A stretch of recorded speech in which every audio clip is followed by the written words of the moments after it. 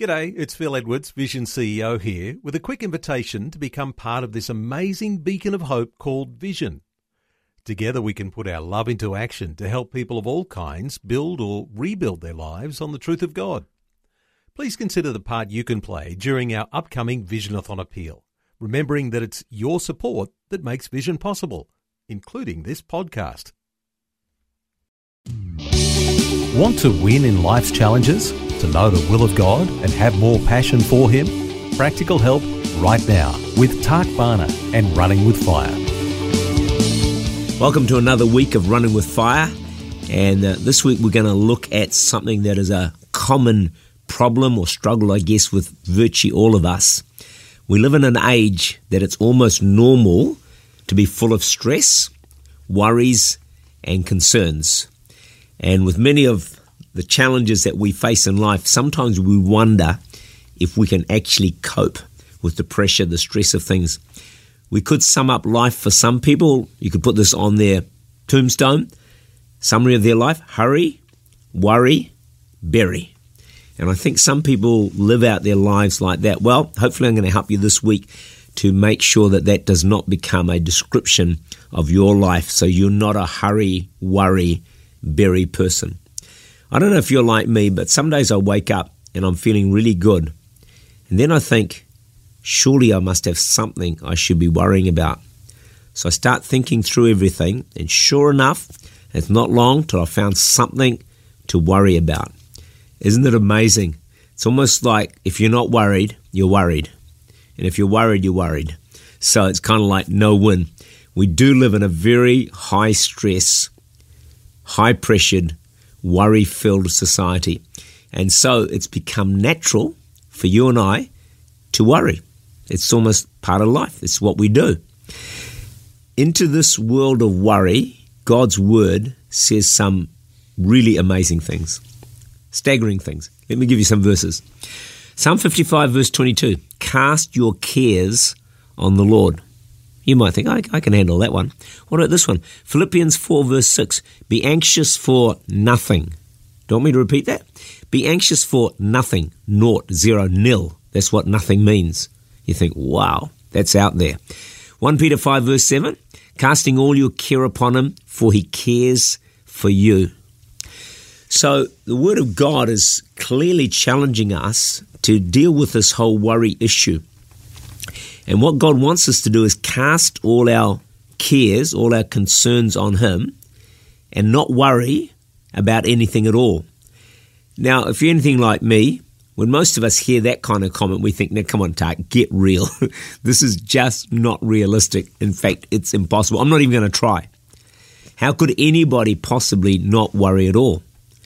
I want to present something to you. I don't think God would ask us to do something like be anxious for nothing if it was impossible.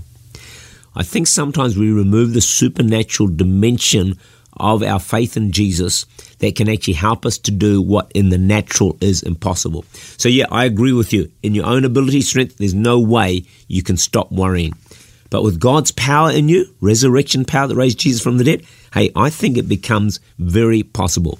Not to say that I've yet attained that place, but I have made progress. You also may be thinking, look, I've been a worrier all my life. It's just the way I am. Well, what we're saying today is God can change that. And He has significantly helped me to worry a lot less than I used to, say, 20, 25, 30 years ago. And I believe it's possible for you to also worry a whole lot less. So please keep staying tuned in during the course of this week. Now, what the Bible is not encouraging us to do is live a careless life. I don't care. Doesn't matter. She'll be right attitude. No, that's not what being carefree is about. We're not talking about careless. We need to be responsible, but God doesn't want us to live a life that's full of care and worry because it actually steals the joy out of our lives. Let me just give you some of the results of worry.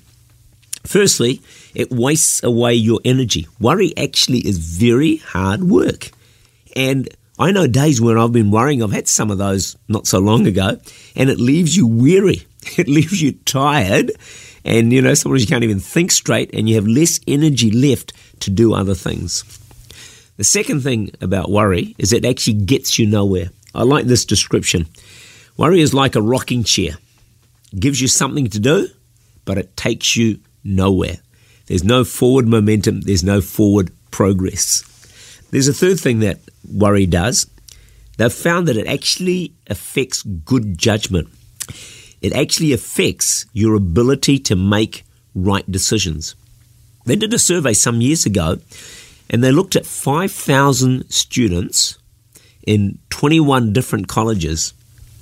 This is what they discovered, that those who worried most got lower grades. How about that? It's not just to do with intelligence or IQ.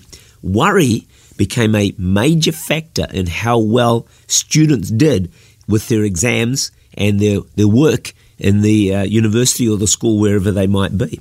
So it's going to affect good judgment, affect our ability to make right decisions.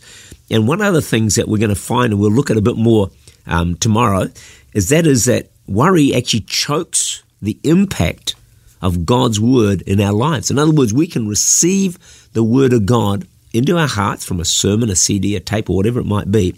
But if we then go away and get caught up in all kinds of worry about this, that, and the other thing, the Bible says that it actually chokes the life of God's word in us so that we don't progress and grow as Christians. So hey, this week we're going to learn how to worry a whole lot less than we are worrying today. Tak Bhana is the Senior Pastor of Church Unlimited in Auckland, New Zealand. For more information, to make contact or to listen again, look for Running with Fire at our website vision.org.au.